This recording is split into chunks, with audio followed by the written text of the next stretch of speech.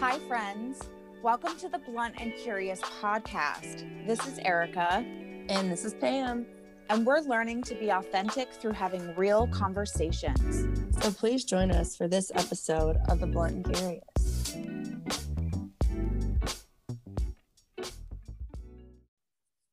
Oh, Erica, it's so weird jumping into this episode on joy for closing out our series of Black Women Did It First. Feels so crazy today of like going into doing these intros and giving people like an insight to why we're doing what the episode is. It's always been, we've needed it.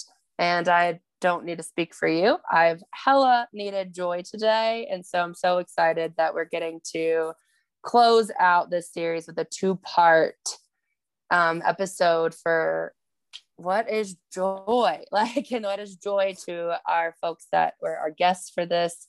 And I love that India and Jamaica got to close us out with so many tips on joy and their experiences starting with this one. So just to recap, if everybody has not listened to the first few parts of Black Women Did It First, stop here, totally go back. Or if you need joy first to go back, then keep listening and we'll talk about the joy in this episode.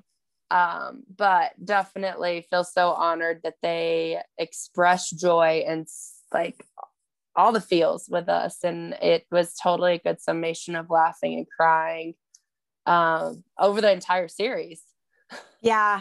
Well, yeah, I think it was the perfect way to end the series because essentially we could keep talking about all the difficult stuff and all the stuff that we as white folks specifically need to face and deal with and work through and acknowledge and all that jazz, right? Like we could make that our podcast, but that wasn't really the intention of the podcast. You know what I mean? And like, I think there's only so much of like, obviously we need to learn and continue to learn, but there comes a time where you have to take a little bit of a breather and just say, okay, we've waded through a lot of really difficult things, a lot of really painful things. Let's bring in some joy, right? Like it's like what I was just talking about on Instagram like days ago when I decided to post my meltdown because I felt like it, right? We have to release all the pain and the hurt and the frustration so that we can make room to bring in the joy. And I think that at least I hope that is what this series has done, has provided a space for a release of pain and hard stuff and emotions that just need to come out to make room to bring in some joy. And I am so thrilled that we were able to do that. And I can't wait to share it with y'all. Yeah. So even before we get into this, a bit of background. So for those of you that have listened to the first few parts, we talk about heavy shit. And our guests were very honest, living in their authenticity of their stories, their experiences, frustrations. We did cry, we did laugh, we drank a lot, we had lots of snacks, but I love the pod of community that we've made through it.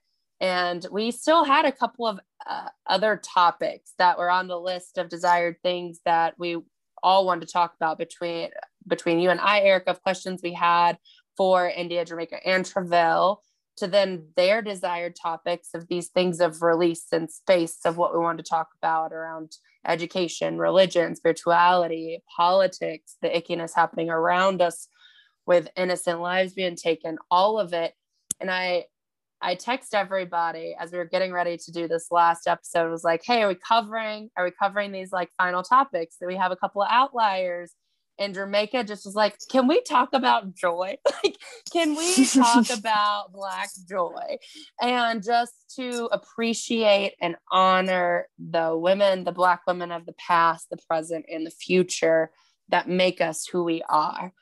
And that hit hard. And I don't know if it is just because of the heaviness that we're all like sitting into a reality that we had made this space. We had made this space to go to that place of joy. And it was our guest call, though. It was our guest call to make that decision. And that was Jamaica's experience. And I'm so thankful that she shared that with us, to let us know that, you know, it did come in the space of release to be able to then sit in joy. And so going into this episode, Erica, you and I do not talk about a lot of the Black women in our life that have brought us joy, continue to bring us joy, and the future Black women of tomorrow that we support and love already.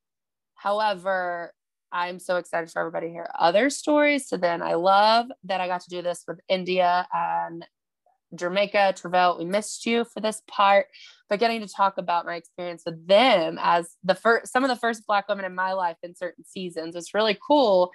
But I wanted to make sure that going into this episode, I did talk about one particular woman, the first Black woman in my life that changed my life to my recollection.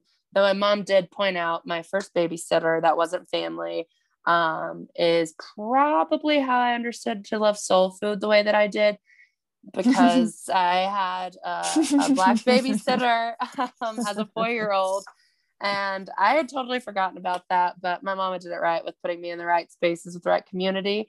But the Black woman that changed my life is the reason I have an education, reason I've been able to persevere through many of things. And I can't not thank Dr. Catherine Spears. And she is now remarried and living with her husband in Louisiana and still doing work. And she was one of the first Black women on the board at ETBU, which is how I even got to meet Jamaica and Travell, is because I went to ETBU following in her footsteps.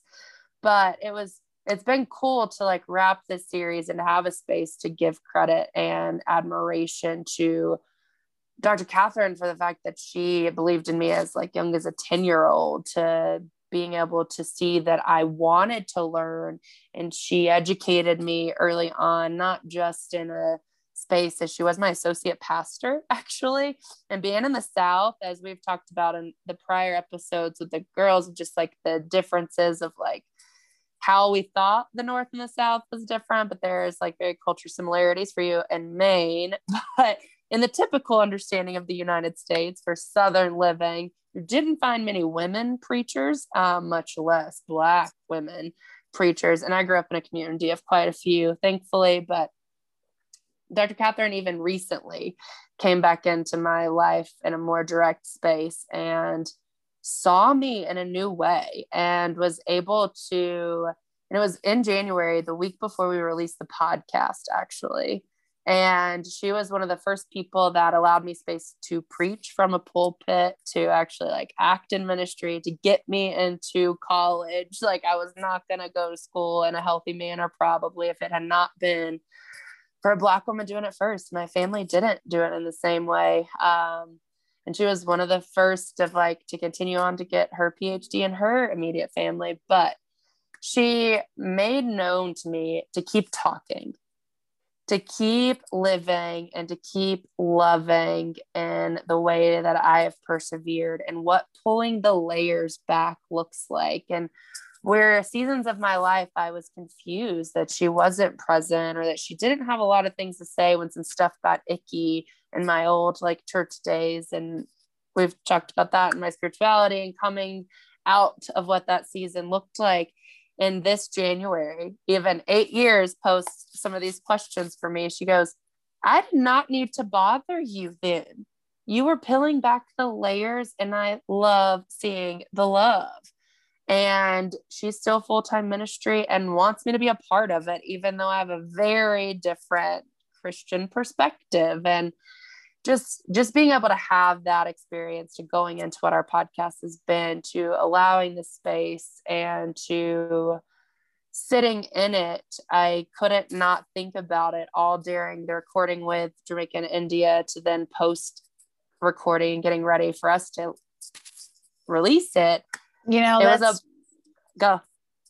It's truly incredible for me right now. I'm having this moment, and this could totally be like a guided message that I'm having this, but I'm just reflecting on when you first told me about how she had reached out to you in January, and not even, because I wasn't in full blown podcast mindset then, right? I didn't really combine all the things together, but now sitting in reflection now, I'm like, oh, she knows when you need her to come and say what she needs to say, and she knows how to motivate you for things that are going to push you to be the best version of yourself.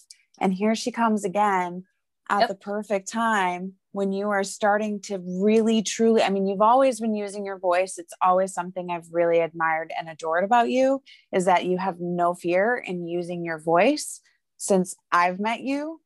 But in this way that we're doing right now is like, feels like a different level of it, right? Like, because it is a little more vulnerable. We're just like conversationally pretty much putting it out there, right? So it gets a little deeper than that. But I'm just like, whoa, I'm having one of those moments. Well, because if you, it's so funny that you bring that back up. I wasn't even going to go into that, but I think that's super real, especially for the card reading that we start this episode with, actually. So this is totally a divine spirit space. So I'm very thankful. But it was that week that I talked to her. It was the first full week of January. And so it was your birthday week. My mom was in the hospital with COVID.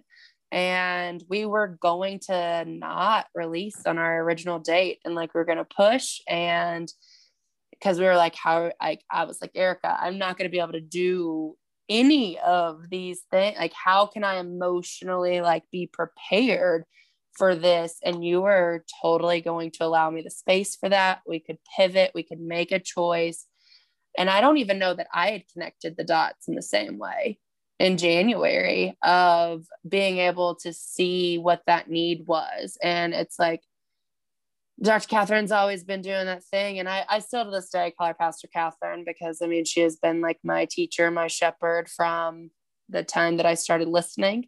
And I was very selective listener. I still am a very selective listener, but it's crazy to just think about that and to see the validation from people that you care about. And honestly, as icky as the fucking year has been and how India started, even in the first episode of recording, and we talked about like, why did it take so many white people until 2020? Why did it take so many white people until watching George Floyd be lynched on TV to wake the fuck up? I don't know why it's taken another like full circle for me to like even sit in some of my joy, but like, I'm just like, damn.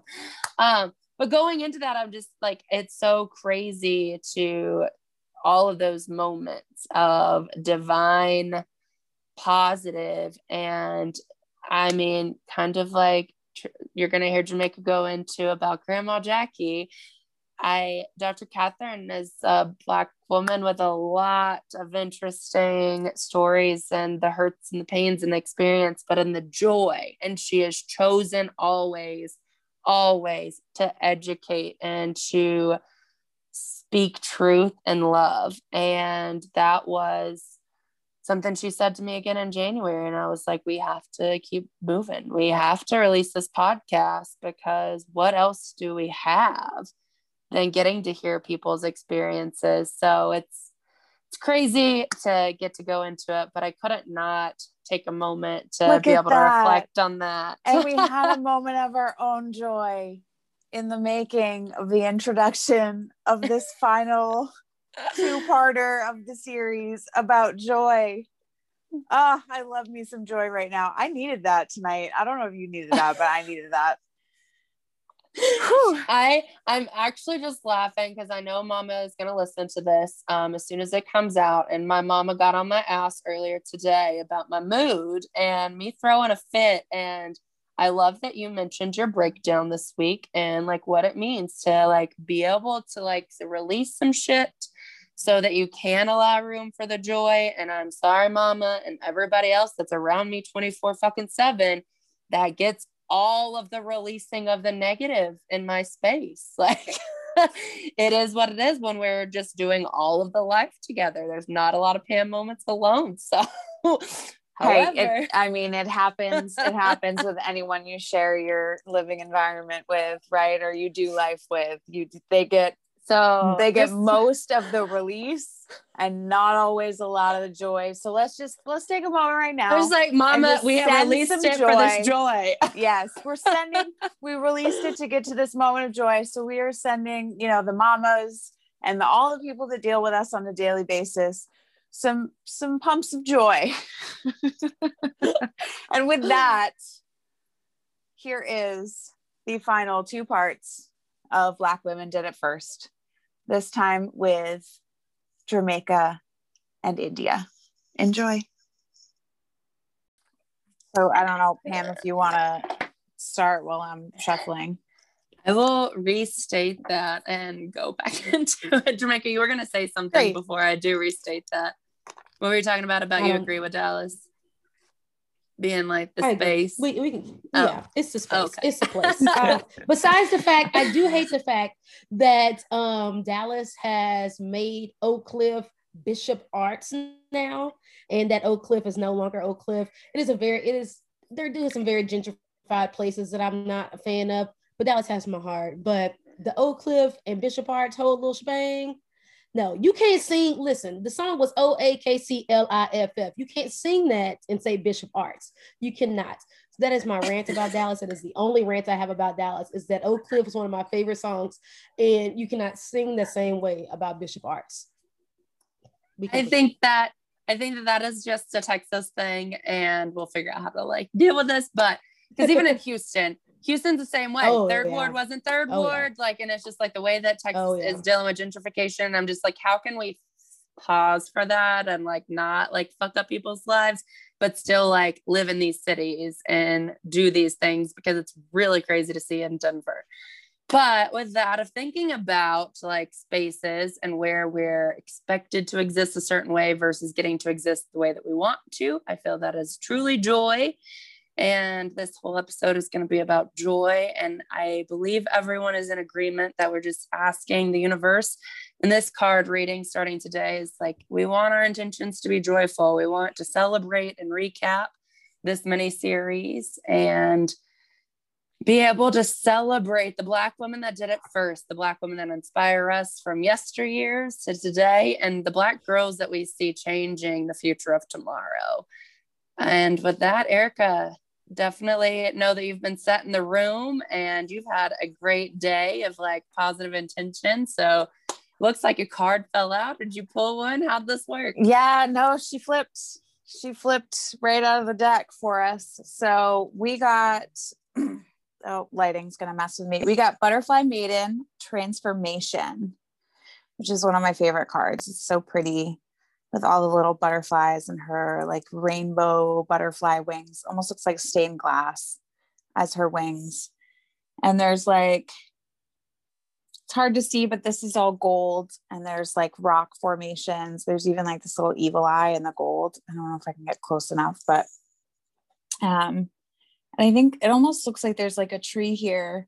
But the message on the card says, you are experiencing enormous change right now, which brings great blessings.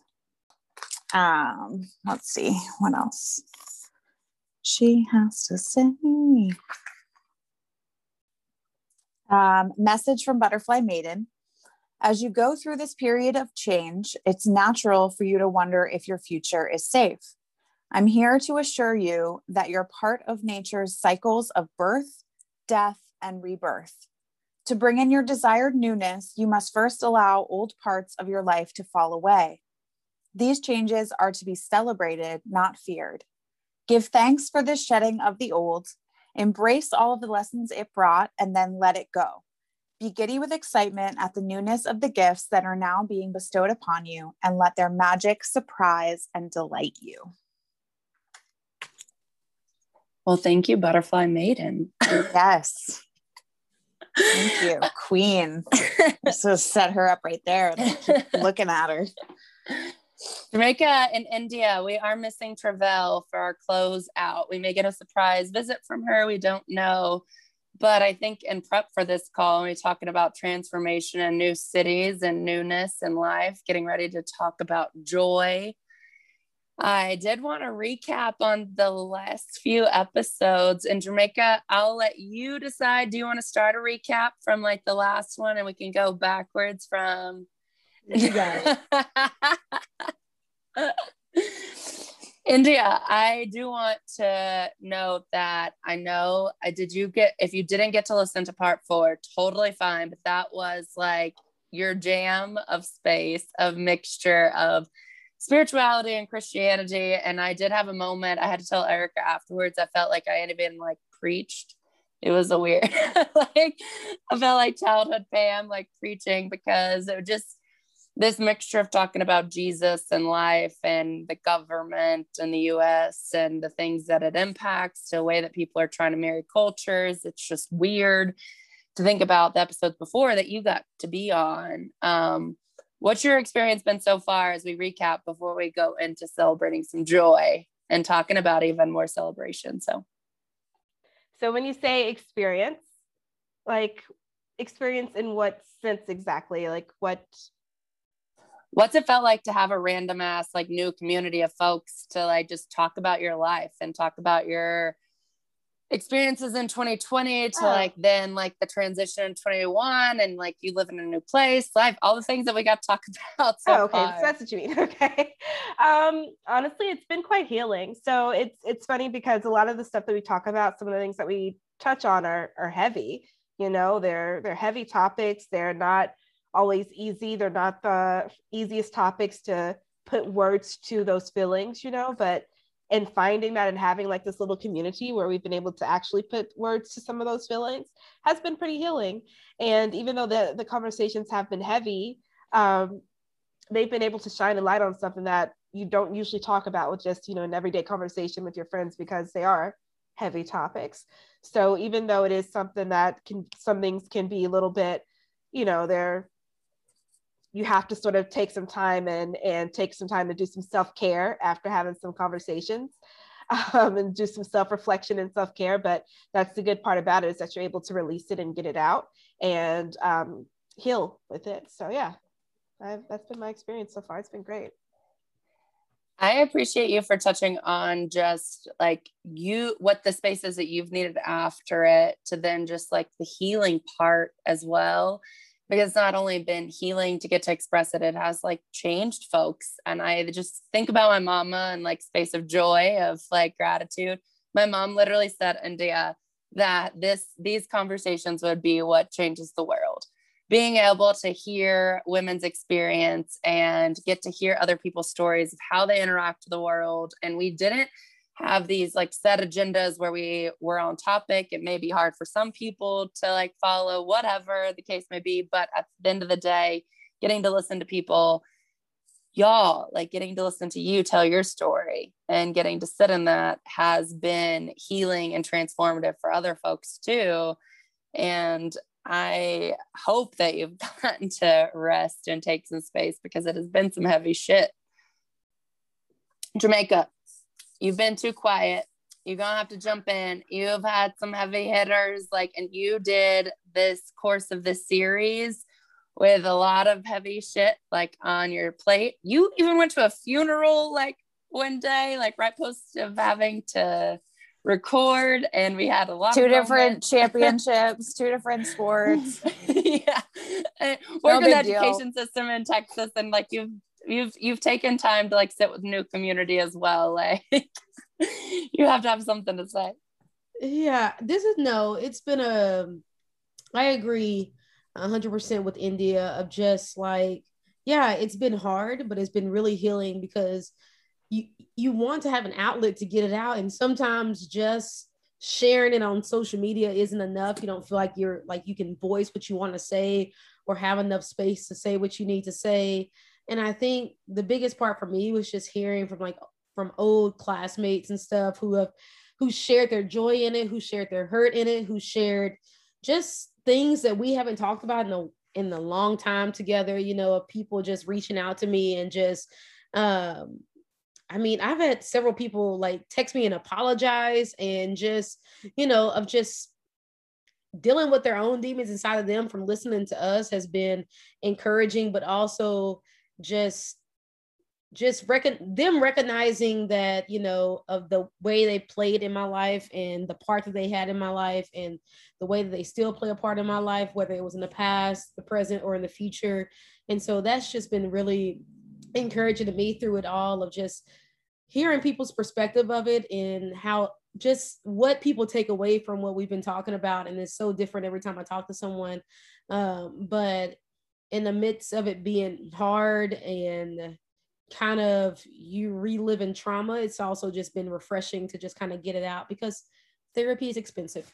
And and so it's just been a nice place to just kind of get that out and just be open and at ease. And also just kind of where I am, there's just not a lot of Black women in my circle where I am, and so it was really neat to join in with Erica and with India and Travell on these levels of just coming together and just being there for one another and looking out and just being like, I don't know you, I mean, I know Travell, but I don't know India that well, but just be like, I see you, we see each other, I got your back, and that I'm glad that we can walk this walk together.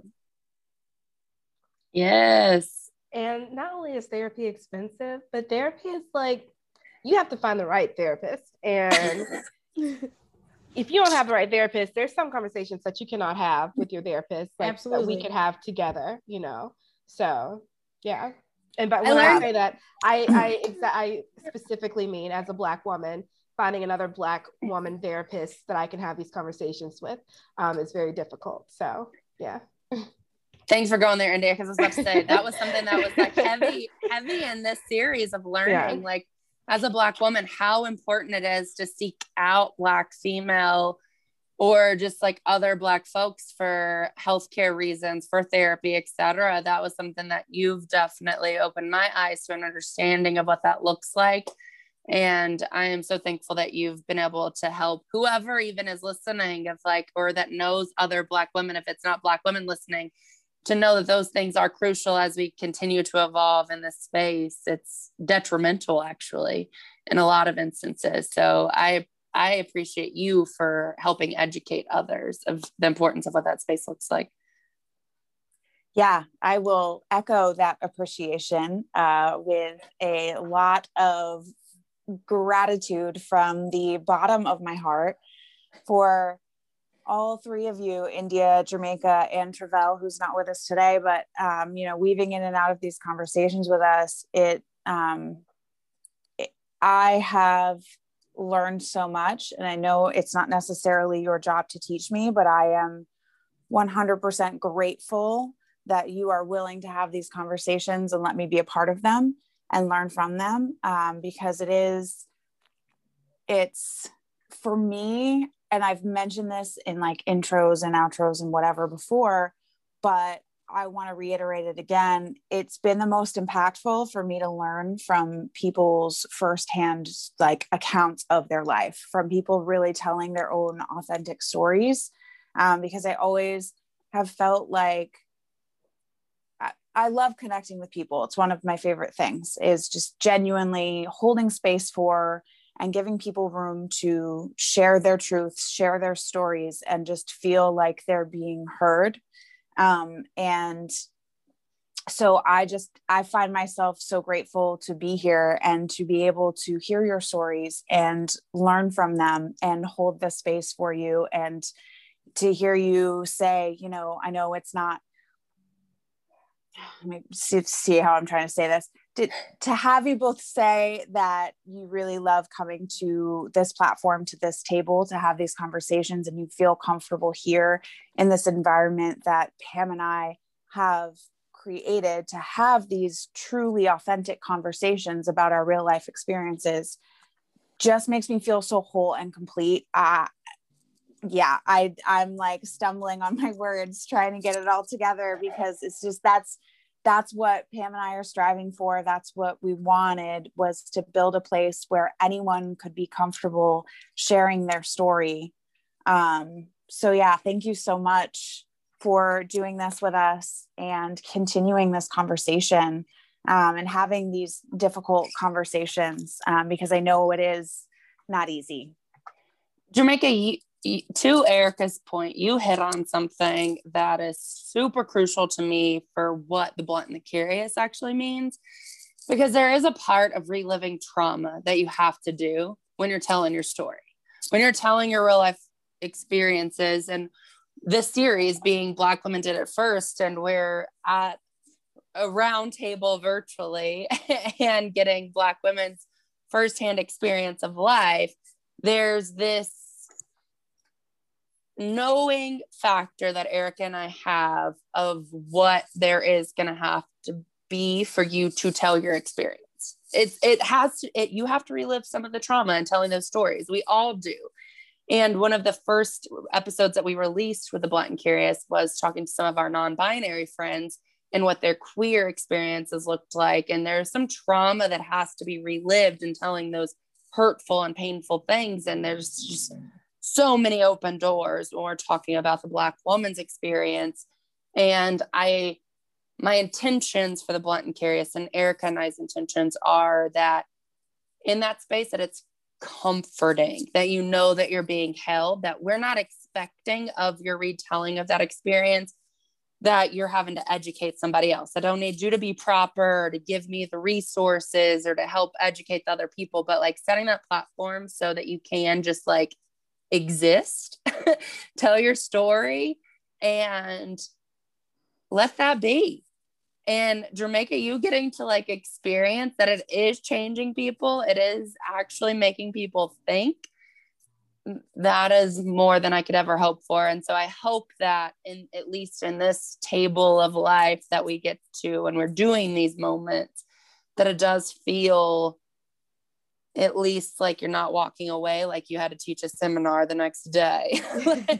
No, it's like a freeing thing though, of like even Travell expressing how she felt with the first election for Barack Obama, like getting that out, like you need a space for that. So while you relive it, like this gave the space for us to like, while those experiences that we went through were traumatic, but sometimes there's a lot of things that I hold in a lot, and it takes a lot for me to express that comes straight out of my mouth. And so to have the space to do that, it was still freeing in a sense of like that I knew this was going to get to other people. And then if we don't share our experiences too, then how do other people know that people are going through the same thing, And so that was it for me. I had to hear other stories and other experiences for me to be comfortable enough to even share my stories and opinions. I mean, my stories and experiences. So, I, in a sense, it's still kind of my like obligation to sit that out for other Black women, to be like, hey, we're in this together. I've been through this. I see you. And, when you hear more, it's like, oh, I'm not crazy. I'm not just making this up. It's not just doing this, that like, and so I hope that it's given Black women just a sigh of relief and just a way to be like, I can voice that. I don't have to sit back on it anymore. I can express who I am. I can freely and openly be who I am without X, Y, and Z happening to me. And so that's why that space was fine for me to express those things, because I felt comfortable enough to do them. And that even if I was reliving some of that stuff, it was freeing to get out. So I love that. And I think that's a perfect way to like just go into Black joy, like doing this episode of like closing out this mini series. I highly doubt it's the last time that we talk to the three of those of you that have done this like whole series. And I love the ebbs and flows, and everybody's been able to work with each other's schedules, but going into the joy of, I personally have, and this is like that moment of, I'm going to take that space as the white girl that's like had some healing and joy from this like whole moment of what the last few months has been with all of you, is I needed to be in a space to know like and remember to hear other people's stories and like what the pauses look like and what life looks like. And just like, it's weird in certain cities. We actually like introed into this conversation today about like cities are different. There's like different racism in certain cities across America, and like how our day-to-days exist. And my day-to-day in Denver is very white. It is very white in a space of what I tangibly can hold on to, but that's not necessarily like a representation of what my space looks like. And I say white in the sense of like the white supremacist, like the heaviness of looking at a bunch of white men more than women of color or females in general or queer folks. But getting to like have these moments of pause the last couple of weeks and just being able to sit with all of you has been like real people, real stories, like talking about the real shit that's happening, the good and the bad and the heaviness of all the days. And I don't know, I love it. And I wanted to even think about like how I got here in Jamaica. You brought the topic for this week on Black Joy of taking the pause to celebrate. And I think about where my experience with Black women and where it started. And India, it is crazy that there is the reality that you're my closest first like Black girlfriend. Like it wasn't like I don't know that I would have been prepared with you. And we'll probably get into it later about like the Black woman that changed my life and made me who I am. But when I was thinking about Jamaica's like goal of talking about Black joy and the Black women of the future, the present, and the past that make us who we are, you were my first Black girlfriend, like of like being my close friend. Like I met you and Shauna about the same time, I guess, of like friends that are close to me and still in my life today, but I had never gotten to be that white girl in Shreveport, Louisiana with the Black girlfriend of personal like closeness, but you. Yeah. And so that I wanted to start this with like the gratitude and like starting of joy. And I love that you did this with us. And it was funny to get to think about as 14-year-old. You were my first Black girlfriend. Oh my gosh. We had I forget something I was watching the other day. And well, I don't know what I was watching, but whatever. Anyways, this memory lives in my head rent free. I'll never forget it. It's not going to embarrass you. Which I was thinking about one, but I'm not going to say. Trust me, I won't embarrass you. So, do you remember when we went to go see Beauty Shop with me? It was me, you, and your aunt. We went to go see Beauty Shop with Alicia Silverstone. Oh my god! And Kelly did take us to go do that because she was in cosmet. That was like post her cosmetology days and like before she went to nursing school in a whole mood. And I remember there was one scene in the movie. I can't remember what the scene in the movie was, but it was like where Alicia Silverstone. I can't remember what it was. Something Alicia Silverstone. No, that's what it was. When she was dancing on the Black guy at the club and she turns around and she starts doing her little like shake, her booty shake. Pam turns to me and she goes, India, I love this movie. And for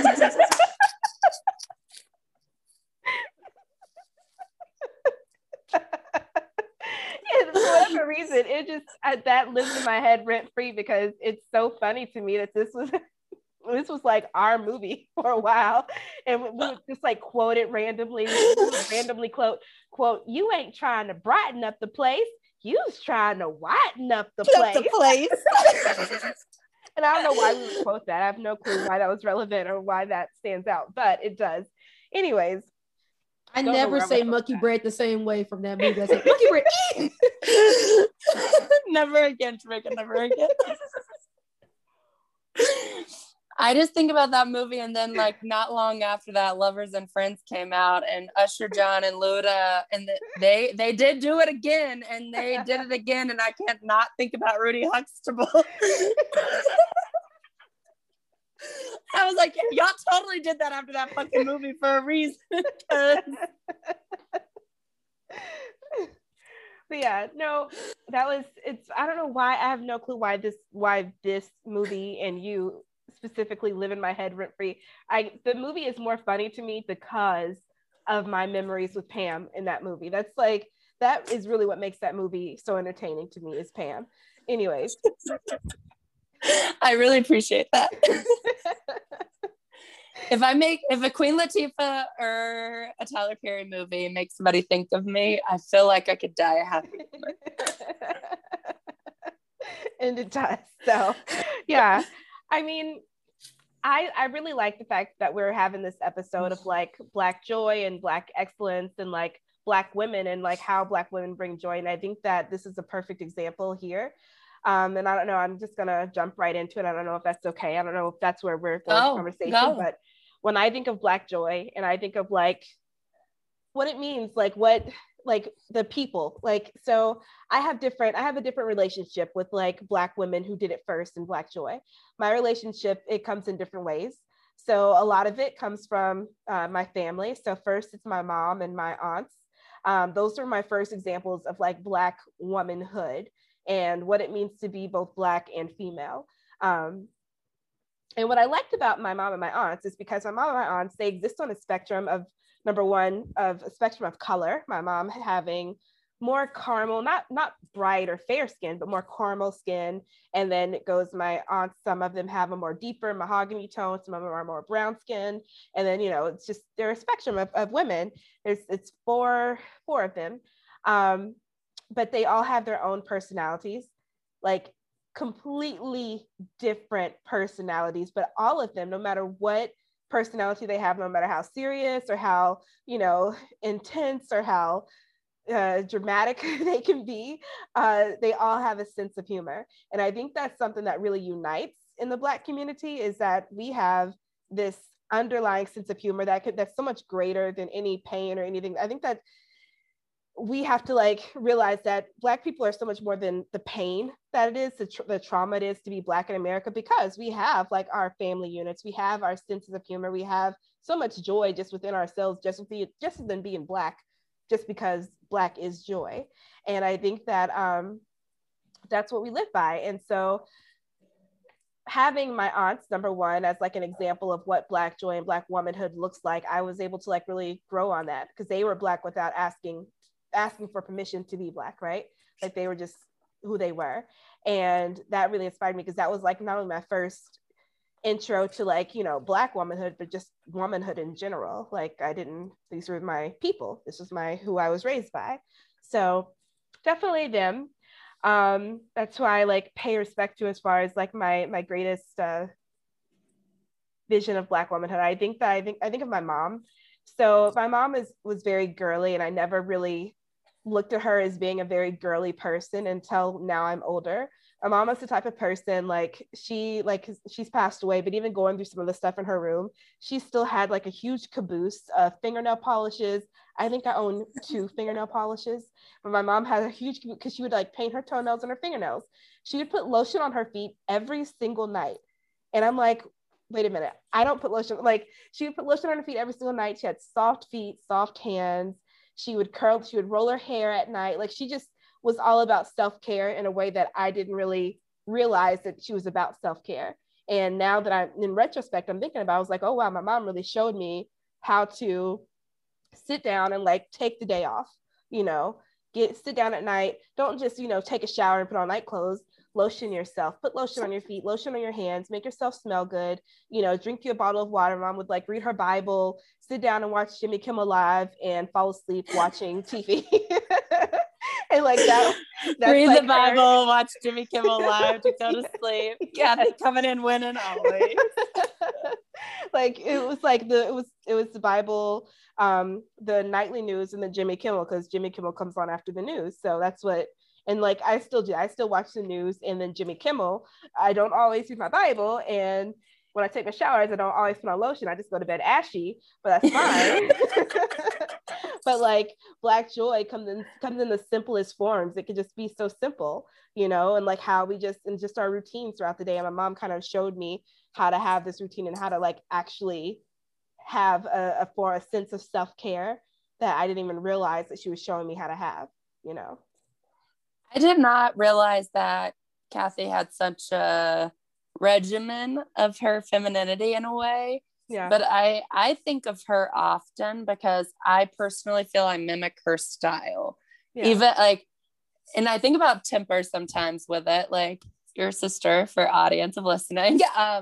But I am very much a tank top and like capri style and some sandals. That is a mode of Kathy. Like to me, that is your mom in my mind for forever. Is a like an appropriate blouse, like tank top blouse, because like it's hot in Louisiana. Yeah. And then she would have on like the perfect matching capris or like some kind of like bottoms that match perfect with her top, and then like perfect sandals. Makes sense now. She lotioned her feet every day. You better wear sandals if you take care of those feet. Like, I don't know. Like, and I thought about your mom today as we're getting ready for this, and I'm thinking about like you being my first Black girlfriend, to like what it meant to get to know your mama, and she loved me.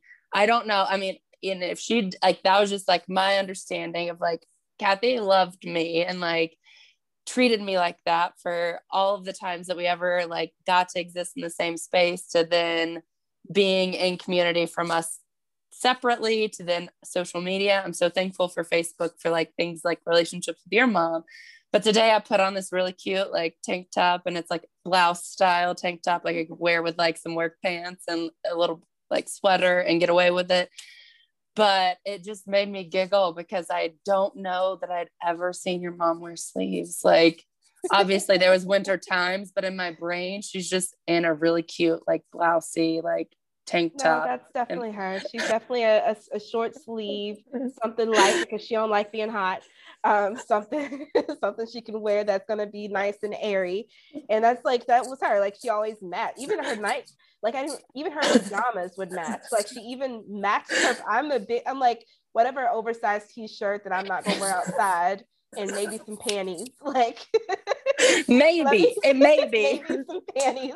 Let me throw that on. But no, mama had like matching pajama sets. But no, outside of just like her own self-care routine and how she dressed, like she's, that woman right there was a mess. How she would dress. She was, mama, what she taught me just about coming into myself and just being a Black woman was, she had such a grace about herself, and she was very modest about herself. And in some ways, when I was younger, I used to think, oh my gosh. So I would look at other people's parents and I'd question, why isn't my mom more like that? Or why isn't my mom doing this? And I realized that my mom had, like, after growing up, I realized that my mom had something called class. So she didn't need to do certain things that other people's parents were doing. Like, I'll give a specific example. I remember I would hear some of my friends' parents, and actually somebody who we went to high school with, who I've known since I was a little kid, not a good friend of mine. So it's not my best friend that I've known since I was a little kid. Some girl who we were not friends. We were kids. We're still not friends today, but we've just known each other our whole lives. So I know a few of those. It makes sense. Yeah. We're all small town folks on this on this call. So we're small town folks on this call. We all have those. Yeah. The one that we were friends with and the ones that we weren't. And so this is the ones that we weren't friends with and what your parents did. Don't hate her, but nevertheless. It's just the mood. It's just mood. So I remember whenever we were kids, I remember her mom was like, oh, she's doing this and she's in this dance class. Oh, and she's doing soccer and she's doing so well. And she was like talking to other parents, and like it was a thing where like the kids were all standing by our moms, and it was like after some sort of service. And so we were all standing there just like gloating while our parents were like bragging on us. But my mom never bragged on me. Like she was never like, oh, India's doing this and I have India and that, and India did this, yada, yada, yada. My mom would just stand there and smile and be like, okay, nice. Oh, nice. And then we'd walk away, leave the circle or whatever and go on about our business. And I would always wonder, like, well, damn, am I not, like, I'm in cheer and tumble. I'm playing soccer. I'm playing softball or t-ball on the church team. Like, you could talk about me a little bit. My mom never did that. But now I realize, like, that sort of like boastfulness, that's not cute. Like, why do that? Like, why normal people don't talk like that? Like you can, there's one thing to like talk about your kid and be like, yeah, I'm really proud of, she did this and I thought it was great, like talk about your kid like that. But there's another thing to like brag about your kid in a way that makes yourself look like you're, you know, it's a pretentious thing. My mom was not a pretentious person. That's what I'm looking for. She was not a pretentious person because she had way more class than that. And she taught me that. She taught me how not to be pretentious, how not to, you know, just sit around and talk about stuff that doesn't mean anything. So, I mean, you can be involved in all the stuff you can be involved in, but are you a good person? Do you treat people nicely? Are you, you know, what are you really doing? Are you giving back to your community? Like, that's what my mom taught me to do. So my mom would give her last and do whatever she could to, you know, just treat people the right way, right? And I think that that's what probably a lot of my friends saw my mom, Pam. I'm pretty sure that's what she saw my mom. My sister's friends saw that. They were always, my mom was a safe refuge for a lot of my friends and my sister's friends, because she was always the open resource. She knew that we struggled in certain things, like some of my sister's friends who dealt with teenage pregnancies, you know, they knew they could come and talk to my mom before they could go and talk to their parents. Because even though my mom was going to tell her, girl, keep your legs closed, but also she was going to help them, you know, and guide them and give them some wisdom, make them feel comfortable in where they were at, you know, and pray with them. And so that's like that's the person that my mom was. Your mom existed so far beyond like just that boastful space, to the extent of even when you and I weren't as close, like junior year. So when I was confused, ratchet, church going, like fucking mess as a human. Like I didn't even know what the hell I was doing at 16. But your mama would take the time to call my ass out, like in the most loving way, but just like to let you know, I see you. Like she saw everybody. And she would definitely call. And I remember you would go and sit in the car with my mom, and I would get so mad. I would get so mad because I would be like, well, what did y'all talk about? I'm not telling you what we, and to this day, well, she's dead now, so she can't now. but even then, like, even if I were to ask, even if she were alive today and I would ask her, Mama, what were you and Pam talking about in the car? You got to ask Pam. I don't know. You got to ask her. She would never tell me what you guys talked about. And I was so upset. Like, I still don't know what y'all talked about. So I really hope that you're about to get into that, if you don't mind, because I would love to know. She was just always real, because she was the one mama that, like, of just setting a space, even outside of like the church environment of the people I had to trust for my mom's safety and sanity, or just like my family. Having somebody like your mom for the moments of you referencing that you can't watch Beauty Shop and not think of me because of that moment. I love people, and I had that. There was a space, and when we were in high school, and it'd be like the first time of like having a mama I could talk to about liking a Black boy, or like the boy that the other mamas didn't like.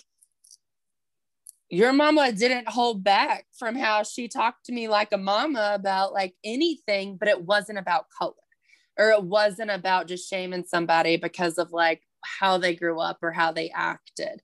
She just like talked to me as a human in those moments, or in the space that like I was so fucking insecure and fragile. I didn't even know how to deal with your space, like your popularity, or like you doing dance, and like I didn't have those skills, or like whatever, and like not fitting in.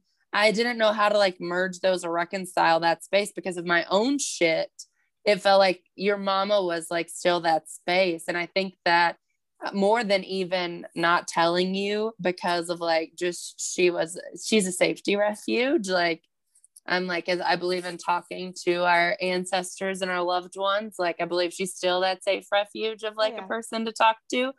I think it was more of the fact that she wanted us to fucking talk and like wanted us to deal with each other, which was really cool when we did get to reconnect in person in New York. And like, it was like, whoosh, all the emotions, like all the real shit. And like, oh yeah, I don't know.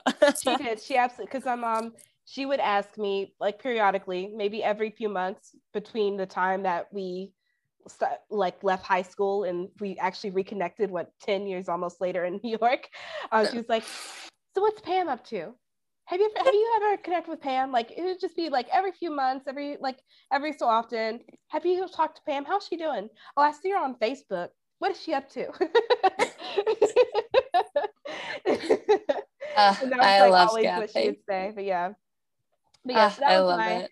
that's my moment of like where I've learned and how I've like learned to express Black joy was definitely through my mom and my aunts and just how they were able to do it. Outside of just my mom being a nice person, she had a sense of humor that was, you have to be quick to catch it because she's kind of quiet, but her sense of humor was just always on point. But yeah, that's my Black joy. And I will ask you in a bit later, so you can think about it in moments, but like how you live in that today, even. But Jamaica, before we get to you, I was like, as I was thinking through this topic, as you brought it to the table, and like then thinking about the three of you, India, you were my first like Black girlfriend ever to be close, but it was like at the season start of high school, which was interesting. And then Travell, who isn't with us, was the first Black friend, female friend I had at HBU. I did meet a guy like our week when we were all like doing the freshman, like whatever they make you do as a freshman, like the 3 days before school starts. I don't know. It's a waste of time, whatever. But Travell was the first Black girl that I met in college, which totally set a tone for a different way that I got to engage in what HBU was like. Maybe one day we can talk about that. But I think it's funny. I always forget that I met you after I graduated college, Jamaica. That we're that much younger than each other, but thanks to friends in life. But going into that, like, I feel like I met you in a joyful space, even though I was a clusterfuck. Like I always like wanted to set an atmosphere of fun, but still real because I lived in my shit. And so I don't know, but I'm so curious of like your joy and like you wanting to talk about this and take us there. Yeah, so I have and we can come back to like kind of the past and the future. But the present, I mean, I think a lot of Black women, just like India, would say their mom of just, and like some moms just have this mom to everyone. And that was just it. Like I would sing. I think my biggest goal is to move to the East Coast because I was obsessed with the movie Annie. And when my mom made me do chores, I would sing It's a Hard Knock Life. And it was a dream of mine to move to New York. And I for some reason in my head, had this thing that I was an orphan because my mom kept bringing all these kids over to our house. And I'm like, dude, you got kids. Like, you have kids. Like, please just look at, like, I'm your child. But and as a kid, I didn't understand it. So I'll just be dramatic and scrubbing. I would go and find a toothbrush and start scrubbing the bathroom floor and stuff and be dramatic. And because she would just we had I think called the Children's Home in town. And it's basically where parents still have custody and rights over their kids, but they're just not at the time able to keep their kids. So they still have their legal rights to just stay at this home together. And if the parents want them, they can come get them. And I mean, every holiday, every summer, there was different kids. And when kids came over to our house, I had to sleep on the floor. I was like, this is my room. Like, I was like, I got my own bedroom finally. And I got to sleep on the floor. And so it was just that all the time that when people came over, like, and just like India was saying, like, I'm gonna take no shit from nobody. If you came into her house, it was her rules and how it was. And she didn't care who you were or where you came from. You were gonna abide by her rules. I remember this girl came over to the house one time, and it was me, another friend, and my brother. We were all sitting in the same room. And she said she came by, and my mom never if guys came over, you sat in the living room together. We all just sat there together. And this girl was over at the house who had quite the reputation in high school. And she walked by and she said, hey, such and such, y'all gonna leave this door open because I heard about what you're doing, so don't be trying nothing. And I said, and I just looked and I was like, did you just? And I was like, well, she's in the house. My brother's here. So I guess that's just who it is. Like, if you're going to be in her house and there's a male here, she's going to leave the doors open because she ain't having none of that. And she would literally be like, don't have sex because you will get an STD and it will kill you. And don't have sex because you will get a baby mama and kill you. And my mom, and I'm going to say this because I don't think she's going to listen to this, but she had me at a very young age and had my brother. My brother's 15 months older than me.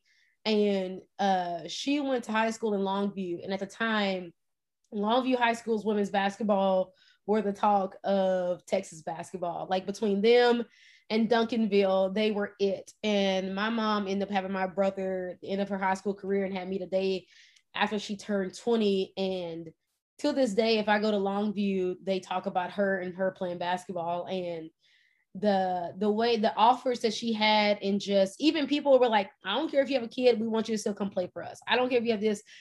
She was just that good. And she gave it all up. She literally just gave it all up and said, I'm going to look after my kids.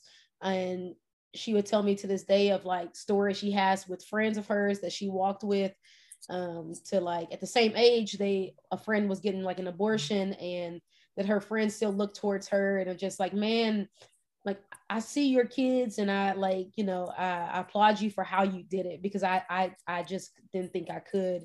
And just the way that she picked us up and she got back on her feet and just really rallied around us and make sure that we could have the best possible life possible. And just her circumstances did not look like she should give the life to us. Like when people see my life and see who I am, my life does not look like what her life actually was. And for me, like that's something I could just never repay back, of just like my mom was kind of in home from home, like in with my grandmother, but they moved around a lot. And just, it was just a bunch of chaos a lot of times. And I am thankful that my mom tried to give me the best stable environment that she could. And so that for me just really set a tone of to expect greatness.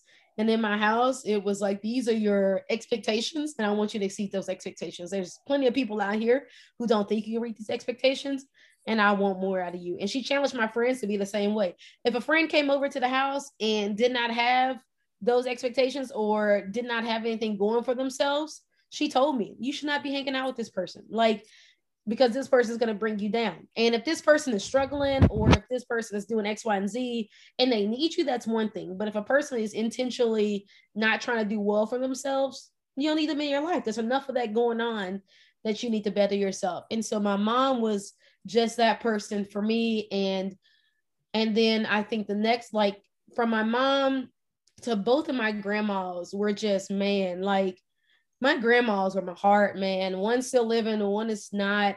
And they just, when I tell you, when you see that image of like, my mom always used to say, like, man, she would beat me with an extension cord and she wouldn't do a thing to y'all. And it was just, it's so real, because my mom's mom, man, like she lived down the street from us and we would go there. She would cook Sunday dinner for us. She's been passed away since the summer of my freshman year of college. And she was just a one that, like, if my mom tried to get on to us, she would be like, oh, really? That's what you're getting on to them for?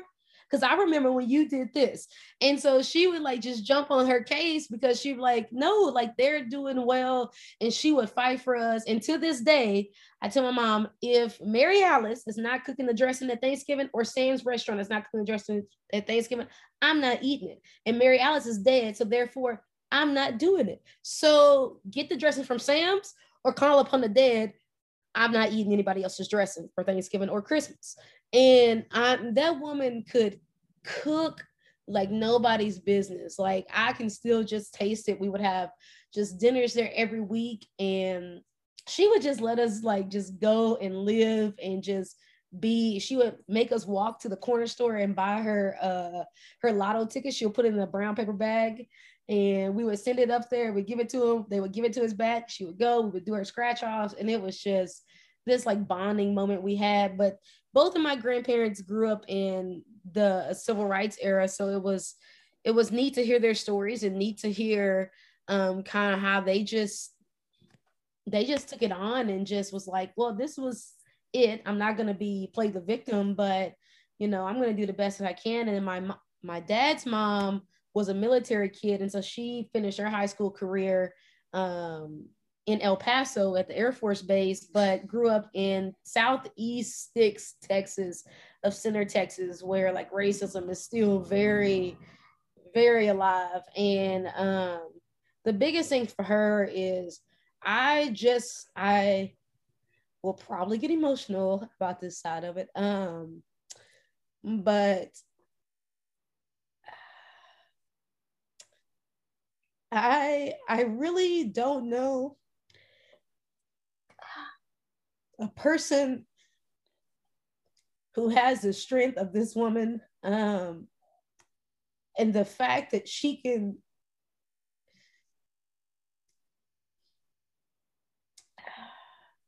continue to live day to day like she does is a miracle. My grandmother has seen a lot of things and has dealt with a lot. Um, my dad was killed in 2014, and my grandma has two kids, my dad and my aunt. And my dad was killed in 2014, and my aunt passed away from COVID in August. And and the way that she rallies with us every day, and I do not know another 72-year-old woman who will take shots and treat me under a table every damn day and still show up for us every day. And just everything that she's been through is just incredible. And she wakes up every day and she fights for her family every day. And anybody that ever that I bring to my grandparents, their family. Like she brings them right in, and she is like, no, they're mine. And if I tell my grandma that someone did me wrong, you are out. Like you are out. She wants no part of you. And my grandma, when you talk about a ride or die friend, is it. Like, I mean, she is strapped, ready to go, arthritis and knees and all, and she is going to fight for her grandkids like nobody's business. And she is just one of those people that it's just like, I don't know how you do it. Like so much that you've lost both of your kids, and I'm sitting over here trying to figure out a way, but you're sitting here pushing me every day to better myself and to and making me laugh and making everybody else around you laugh, and still holding your shit together every day. And still I mean, like, for both my dad and my aunt's birthdays, she is inviting people over, and we're having parties, and she is wanting to celebrate life to the fullest and does not want to look back on anything. And on days when days are hard, she's just like, I keep going because I need my grandkids to keep going. And I'm just like, well, I can't stop because she's not stopping. And she is just one of those people that Mama Jackie or Grandma Jackie or whatever people may call her. My dad had 7 different ex-girlfriends at his funeral, and every one of them called my grandma Mama Jackie. And so my parents are not together, have not been together since I was young. And all of these women I still have relationship with because of my grandma.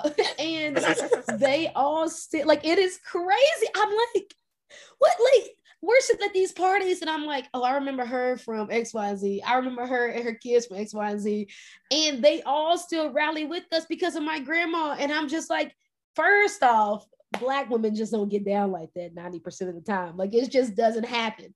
And and for the fact that, like, all of these women to come together and be there for my grandma, and she was a mom to all of them.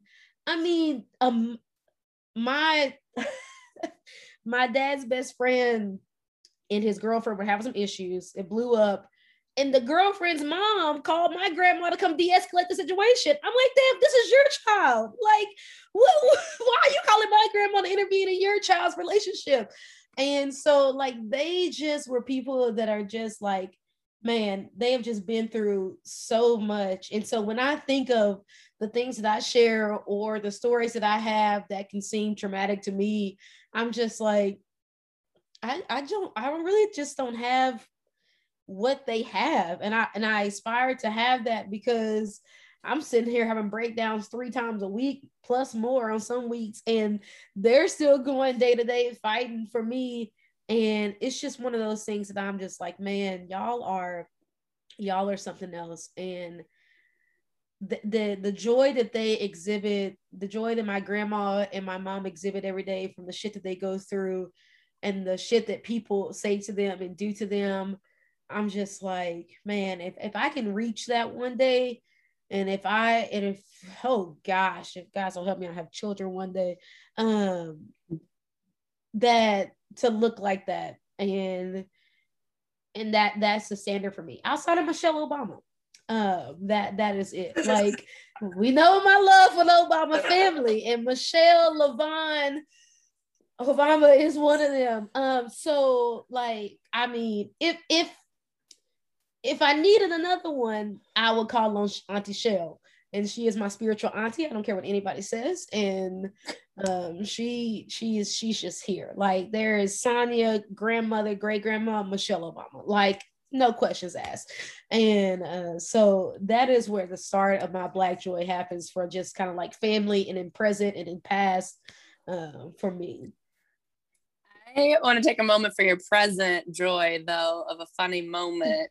I called you after the verdict was announced for the Chauvin case, to talk to you about the joy of watching that man get handcuffed. And I was like, I need Jamaica's energy of angry, happy, of like, what's going to happen next. And you had students that were like, oh, Coach Brown has friends. They're a mess. Oh my gosh, they are a mess. And so you talk about the one day, or if I watched a Black teenage girl get to make, you do exude that joy today too. And I'm glad that you like made me think about even the concept of being able to like take today to celebrate, and to like sit in a space of like thinking about the past, the present, and the future of that joy and celebration. Because I don't know how your grandma does it. We talk about this often. I don't know how to do it most days. Like, and I can't even. That's not even fair. It's not even on the same fucking conversation of like playing field. And here you are, and you are doing it. I don't even know. And your mama every day fighting it, like every damn day. Holy shit. Yeah, it's a whole fucking mood. So we are in the middle of talking about joy, and in various ways, and crazy that we're getting close to the end of the series. I feel like I really am thankful that Jamaica pointed out what this season of friendship looked like. And to then wrap this up with joy feels really, really good. And I'm glad that there's still a little bit more left, right? Yeah. I can't wait to share the rest of it with y'all. There's so much joy to be had here. I just wanted to take a moment and point out, because I'm pretty sure we've already discussed this, the connection to our previous generations. I think it's such a cool thing to think about and reflect on. And I truly hope that all of us in this generation that are here meeting in this space, having these conversations in this mini-series, are healing some traumas of our lineage. I truly feel that. I hope that others feel that way as well, especially others that are involved. Because I feel it in my heart space. I feel like we're healing our lines. We are. And I know Travell did not make these last two parts, but before we finish out, when you get to hear in the following week, the last part, I want to close with Travell. Something you posted on Instagram, Travell, you're with us in spirit, to what Erica just said of respecting our lineage, just thinking of what we're here to do and the healing that is happening. Travell posted today a quote from Kathy Park Wong, if I'm saying that correctly. To live an ethical life is to be held accountable for history. So friends that are listening in space, like thinking of the lineage and just thinking of history and just being accountable, letting it go, as Erica has talked about, and just opening up space for the joy we have to let go of the icky parts too. Yeah. releasing all the pain and the hurt, and or as much of it as you can, to just make some room for more joy to creep in and heal that. Yeah. Okay. I'm rambling now. Okay. So we're gonna go. We're but done. we will see you next week with the second part of this joyful finale to our mini series. Thanks for tuning in to this episode of The Blunt and Curious. You can find us on Instagram at The Blunt and Curious Pod. And if you like what you're hearing, please subscribe, rate, and review wherever you get your podcasts. Your support, ratings, and reviews help others find us as well. And again, thank you so much for taking time to go on this journey with us.